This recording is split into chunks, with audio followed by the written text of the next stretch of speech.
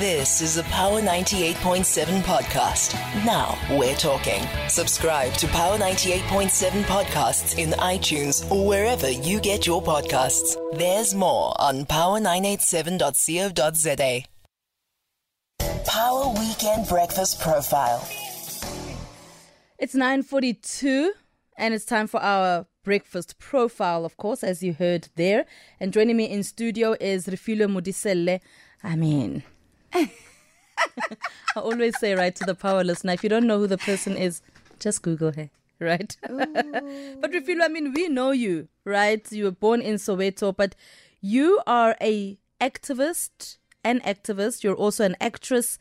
Hey man, you're a motivational speaker. You're a TV and radio host, and just generally a media personality.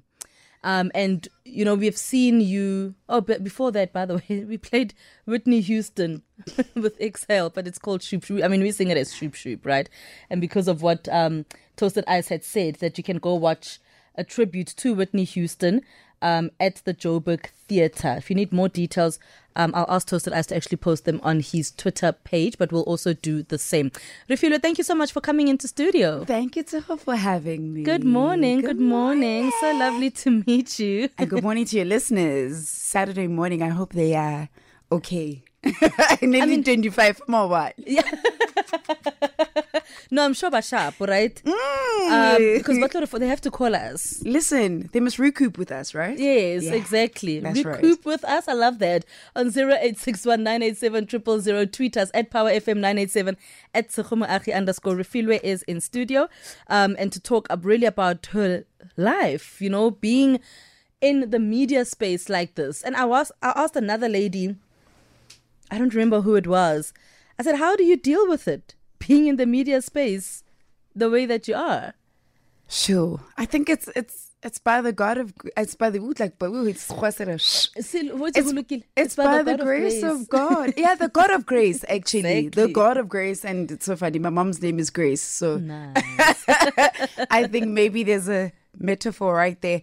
But I think it's by the grace of God and just being intentional about everything that you're doing. I also feel like you prioritize what is important to you. So you would try and find space to do the things that you really want to do and that you're passionate about. But more than anything, it's about having a good head on your shoulders and understanding the purpose behind what it is that you're doing and why it is that you're doing it. So yes, it's a roller coaster. It's not the easiest space to handle. It comes with many demons, but I think when you know yourself in your heart and in your spirit and you're grounded within, then you'll be able to handle what comes your way. I absolutely love that. Talk to us a bit about your upbringing. How was that? Refilwe's upbringing, Soweto-born girl, Rocktown to be exact, Rockville. Yeah. I'm the eldest of 3 daughters, born to an incredible mom. Unfortunately, we lost our dad very young. But I had an upbringing which was very interesting because obviously born in the township, just my experiences of obviously being born with albinism were not the easiest. And then we moved to town and I guess life kind of sort of began in town and integrating myself with different people. I went to good schools. Didn't have the easiest experiences because of a single parent household to a certain degree, you know, and having to fill those shoes or being mom's right hand. So upbringing wasn't entirely easy, but we did the best that we could the way we knew how to. Ambitious girl. I am a 5 distinction graduate in advertising. Thank you. Us. Thank you for the horn.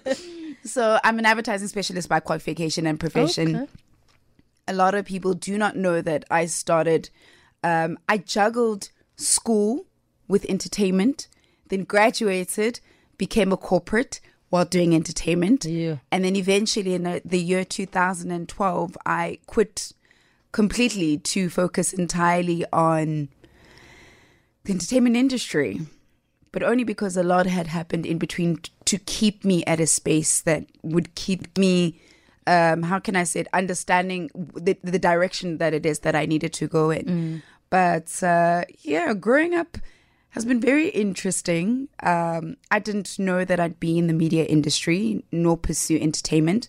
It was never seen for somebody with albinism to be in that kind of context or space. The only person that I'd ever seen that was really quite famous was Salif Keita. And I never aspired to see myself as, first of all, Africa's first successful model with albinism. It was something that I never imagined for myself. And eventually growing into different spaces, becoming an MC, becoming a speaker, becoming a voice artist, eventually becoming an international award-winning actress is what I am now. Amazing. Being a TEDx speaker. I didn't imagine that life would give me the gems that I have now or even accomplish the things that I've accomplished. But I'm thankful. I guess we're here, right? Exactly. And I mean, when you talk about living with albinism, right? The challenges that you may have faced, especially as you got into the entertainment space, right? I mean, it's already challenging to be a woman. Absolutely. In the entertainment space. And then Refilwe is like, listen, kya kena, ne? Like X-Factor. You will accept me the way I am. Absolutely. What was that like for you? I mean, we saw you and loved you. I'm speaking from my personal experience now, okay? You need to have a sense of tenacity, first of all. Like, there needs to be some kind of madness in you, I think, to be Refilwe to a certain degree, because it's literally saying that I'm going to go against the girl and it doesn't matter what everybody says. I'm going to push through. But I think the biggest thing is when purpose reveals itself and it creates an understanding for you that surpasses far any kind of understanding, or it presents itself in a way where you have to have a spirit of discernment to understand it entirely. Trust you me, there's nothing that's going to stop you. There's nothing that's going to stop you. That attitude, okay, you guys like to talk a lot. You like to dictate what people's lives should be like. You like to be in the forefront of trying to shape people's lives, or not even shape, actually. It's trying to dictate what people should become and how they should be, as opposed to allowing them to just be, as opposed to allowing them to be the God-given vessel that they should be in this world. So I had a sense of, I've got a lot of stubbornness in me, and it's not bad stubbornness. It's just a stubbornness that says, do not dictate to me what I should do, because only God has the right to have that power over me. Sure. And tell me what it is that I should do with my life, because ultimately I'm a vessel. I'm here to serve. He's the one that directs the footsteps. So you, as a human being, you and I are equal in that essence of saying that we are human beings to do something here on this earth. But our purposes might differ, but it doesn't mean that just because what I do is different to you, you should now dictate to me what I should do with my life. Did you ever find yourself, looking at yourself and finding that you are trying to fit in with a particular crowd or particular people? First of all, let me just say it's a process. And I'll say this because as a teenager, coming from a girls' school, you would want the ideology of fitting in with everybody else. Yeah. But I think as time goes along and you learn to identify your own special traits, your characteristics, your personality, and you grow into that, you eventually come to a place where you are at peace with your difference. You acknowledge that difference and you see the impact of that difference. And you say, okay, all right, I actually do not need to be like everybody else. So I didn't necessarily say I wanted to fit in, because even in the body that I am in, somewhere, somehow, I don't know how God operates sometimes, but just divinely, where he puts you in a space to say that I don't want to categorize you like everybody else, because I want to use you for a bigger purpose. But that comes with understanding, and that comes with just the experiences of being able to see deeper with the third eye as you go through that journey, to be absolutely comfortable and see that there's a reason behind why it is he made you the way that he did. And for me, I understood that because I became a healer and a teacher in the disciplines, to say that as much as you may not be, I don't know why people think they should look the same or why there should be a similarity or sameness to them, because ultimately we're individuals in this world. What happens is the essence that you carry within yourself to do the things that you need to do. So it's that deeper understanding to say, here it is, I am as a person. Let's acknowledge and accept each other for what it is that we possess and what it is that we have to give in this world. How do you think you've been able to grow your brand as Refilwe Modiselle? I always say to people that I am in the industry, but I'm not about it. Okay. And when I say that, it's to say, I understand that I'm in a space where it is that there still needs to be Refilwe, and Refilwe from the inside. So the unfortunate part is that people get very caught up in this whole big bubble, get caught up in the idea of fame, get caught up in the idea of money, then they develop egos, then there's an attitude. And it's like, it's actually not necessary for you to be like that. Because at the end of the day, if you were to lose all of these things, and all of these things were to be stripped away from you, who do you say you are? So for me, the important part of keeping my brand and the consistency is understanding that I'm entrusted with the responsibility for what it is I need to do in order to serve. But if all these glitz and glamours were to be taken away, who is Refilwe? If I died tomorrow and people were to come to my funeral, who did they say that they actually encountered? And it should be the essence of who I am. So my consistency is in the authenticity that I try and keep and the relativity. Yes, I might not be the blueprint of what looks like everybody else, but somebody can relate to my story in my experiences that I have to share just as a human being and life experiences and so forth. So it's the essence of authenticity and being yourself and understanding the journey that is yours and not anybody else's, and being consistent in it and always seeing the goal behind why it is that you're here. Very, very key, because that will keep you on track. Yeah, no, I think we should have had you tomorrow. Girl, why? Why tomorrow? I can come Tomorrow's back. like, we've got like a whole spiritual wellness hour where you just like, you bring us so much more, you're making us grounded, right? In the way that you speak. And it's just so beautiful to listen to you talk. What did your mom and your sister say when you're like, look, I'm going to try out this entertainment industry thing?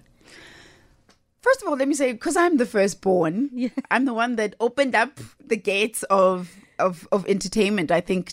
And I mean from a stability perspective, because we know that Black families often did not or do not gravitate towards that. And especially back in the day where parents didn't see like a life to it, or they just felt like, oh, you're throwing yourself to the wolves. This is not something that you can live off of. It was not seen as a career. So when I went to it, I'll be honest, I think I'm the rebel in my family. I had to literally be like, yo, I'm going in, but also because when destiny has something incredible for you and that is willed to you, doesn't matter whether you try to run away from it, it'll always find a way back. And that's what happened with me, is that as much as I had started modeling at the age of 13, I was discovered by Y Magazine. I did my first 5-page fashion editorial. And it was scary because for age 13, how do you put a child to be a model at age 13 in an era where it is that there was no representation? And on top of that, you're like, it's never been seen or heard in South Africa, just generally, the concept of having a person with albinism, mainstream media, just like that. So it was scary for mom. But so she was like, obviously very protective. She was like, no, I just finished with the studies first, because academia is very important in my family. And she was firm with that. But I think, and I don't want to say unfortunately, but fortunately, fortunately for me and unfortunately for her at the time, after my matric year, it came back. I started being requested to model all over again. Sure. I did Vega billboards. I did campaigns. I modeled for David Tlali for the first time in the country at the time in South Africa. And I just started gravitating to more designers, and I just kept getting asked to do different things. And I think my mother had to make peace that my child is called to something. And the more influence there was, the more impact there was, the more she saw what it was doing. I think she was just like, okay, as a parent, I need to let my child just spread her wings and really fly. And for my sisters, look, I think creativity has always been in our blood, but being the one who opened up the door to it, I actually have never had a conversation with Lebona to find out how they felt about me being in the entertainment industry. I think sometimes what happens is when something becomes so natural within the household, you don't find a difference in it. You don't find the need to say, oh, so what's so different, whatever the case is. It becomes first nature to everybody because lehula harayona, and becomes a norm. So I think they just found their own passions and loves. And I mean, we're gifted. We're all graduates. But I think each and every one of us have been gifted so beautifully in the creative space that it was just a natural progression for each and every person to do what they needed to do. In about 30 seconds. No! Why? Share with me what you can should we... give me an hour. I really should. What can we expect from you next?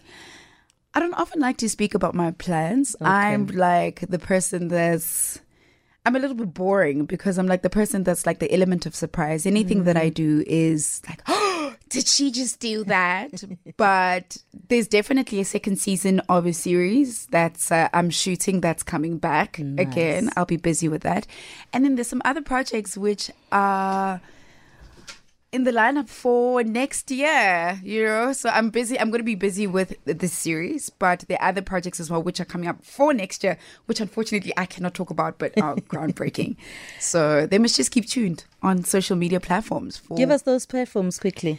It is at Vanilla Black with a Q on Twitter. On Instagram, it is Refilwe Vanilla Black Modiselle at Refilwe Modiselle.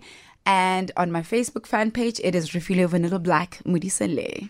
Thank you so much, Vanilla Black, for coming in. Refilwe Modiselle, thank you so much for your time this morning, of course, in conversation with her on Power Weekend Breakfast.